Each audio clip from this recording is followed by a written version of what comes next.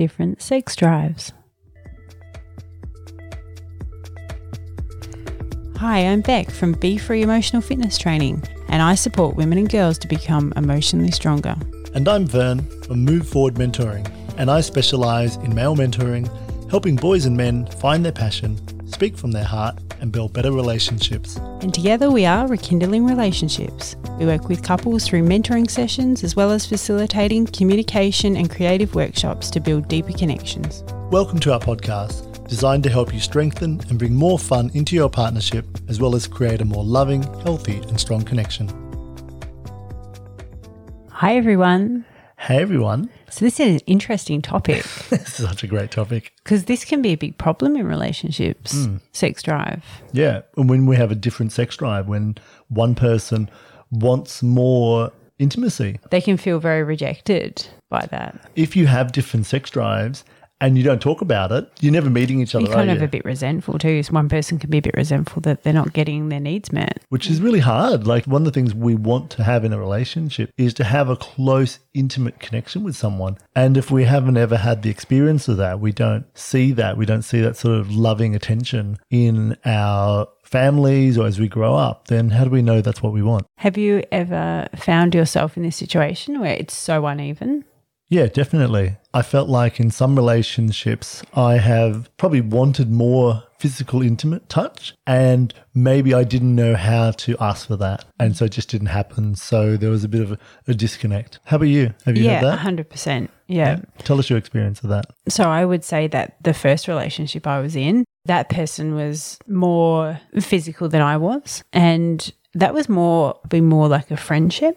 I did not have a high sex drive in that relationship. You were squirming a little while you were saying this. I can see, as with any time we mention sex, Beck squirms a little. You're really good, like you really step into it, but I can see sometimes you're like, oh my God, I can't believe I'm talking about this on a microphone. True, huh? Yep, absolutely. And I don't think anyone's met my level since I've been with you, which we're very similar level. Yeah, we have the same love language of physical touch. It's one of our main things. It makes it a little easier. It makes it easier because we're always touching each other to the dismay of our children who see a lot of butt squeezing going on around the house. And not just me. I'm not the one just doing the butt squeezing around here. I think we have been caught by all of them though. We have.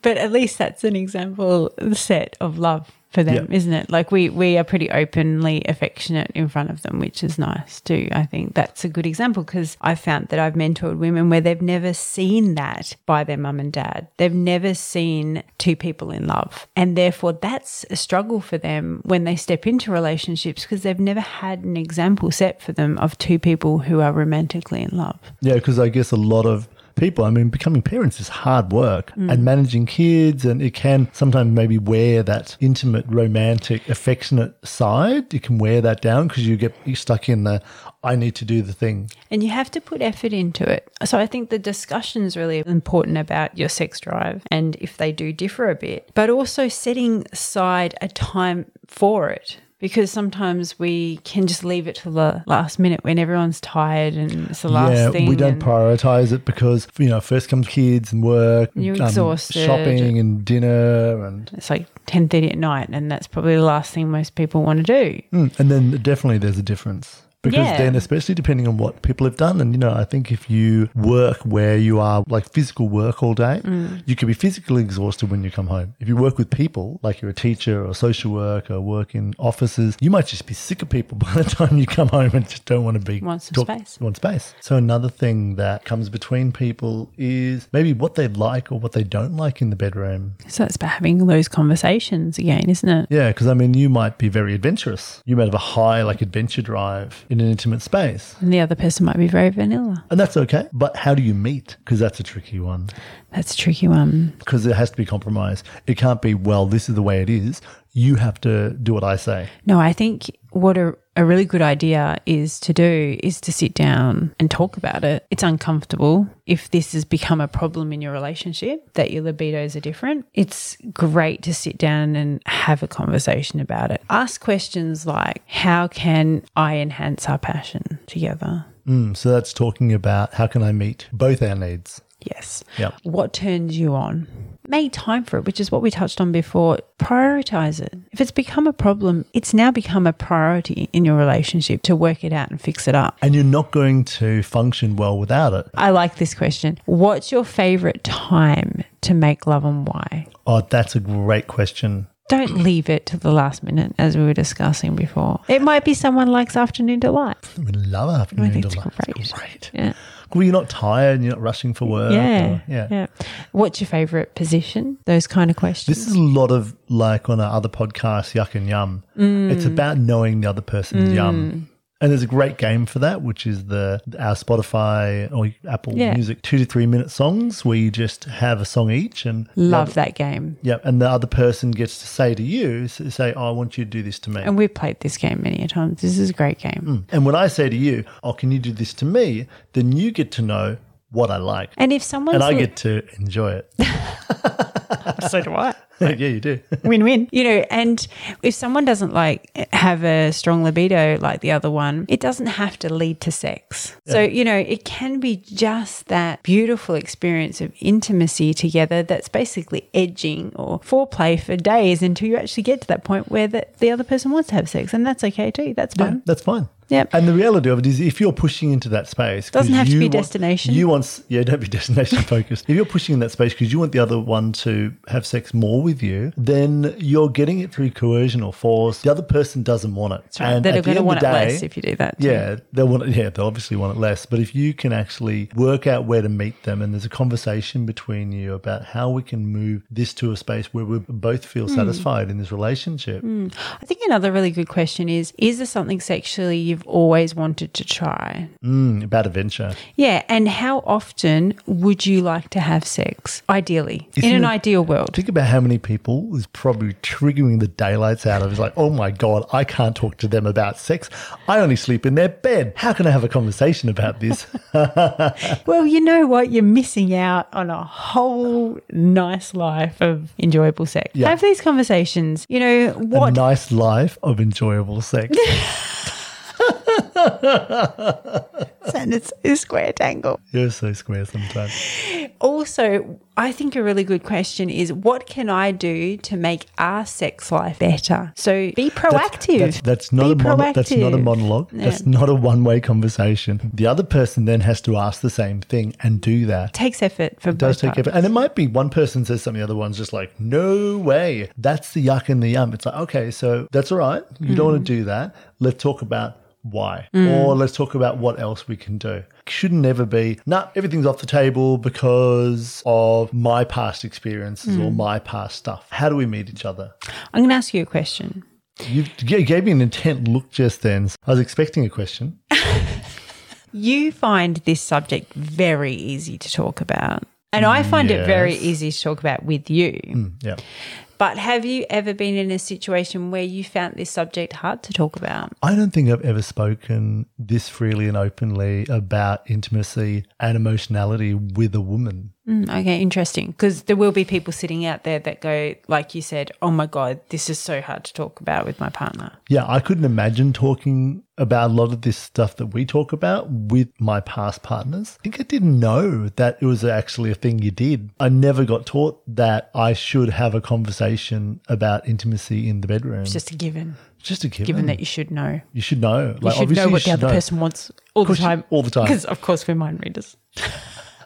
But I've been in the same space too, where I haven't found this subject at all easy to talk about with past partners. But with you, easy peasy. It's that holding space for each other. And, I'm not going to make you wrong, even though, you can be quite kinky sometimes. And sometimes... Shh, don't I'm not allowed to say that. I've never yuck you yum. No, I'm embarrassed. It's so cute. Blushing the same colour as a jumper right now. Thanks for listening, everyone. It's time to end the podcast.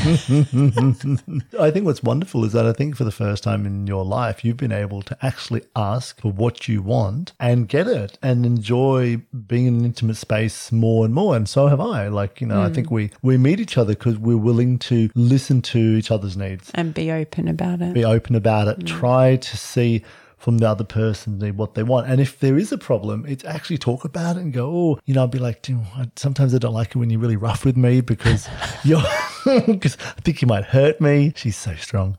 I reckon she could arm wrestle me down. She's looking at me now like, really? Have we gone there? He's just using this as an example. Like, I just love the expression on your face when I say something. You're like, oh my goodness. There's What's great no is that, uncomfortable ground for Ben. No, none at all. And that's something really different about us in that sexual space is that, I'm come from a space where I always talk about it and you haven't in the past. And that's partly due to being in a religious cult which didn't value intimacy in the same way, I believe. No, sex was just a function to have kids, really. And, you know, even if you did have sex, there's so many rules around having sex that it kind of ripped all the enjoyment out of it. So therefore, this can be a problem for couples out there where their upbringing is quite different and sex isn't something that's talked about freely. It's a taboo subject. And therefore, it makes this quite hard for them to have these conversations. What would you recommend for couples out there that their sex drive is so different that they're really struggling to find some common ground on this? And can they find a common ground on this? That's a really good question. I don't know whether if you have different love languages, like we have, physical touch is an important one for us. So we're always touching and holding, and that allows us to then step into the next part of being in, you know, an intimate space. But if you have one person who just doesn't want to have sex and the other person always wants to have sex, then you're going to have some problems. Tricky. And when someone shuts down completely, there's got to be a reason for it. And I think bringing awareness into that and going, oh, okay, why can't we meet each other? Like, what is the problem? Because there's got to be some middle ground, you'd hope. If you really love each other and you're committed to the relationship, I always feel there's got to be a middle ground here. And I think these conversations are really important. Like, what turns you on? Make it a priority. Make it a date. Yeah, what's your yuck and what's your yum? Make it a date in the day to focus on that topic. I also like the question that, what's your favourite way for me to let you know that I want to have sex? You know, so like those kind of questions. So we're not just stabbing in the dark with our partner. And stabbing in the dark? Is that a euphemism?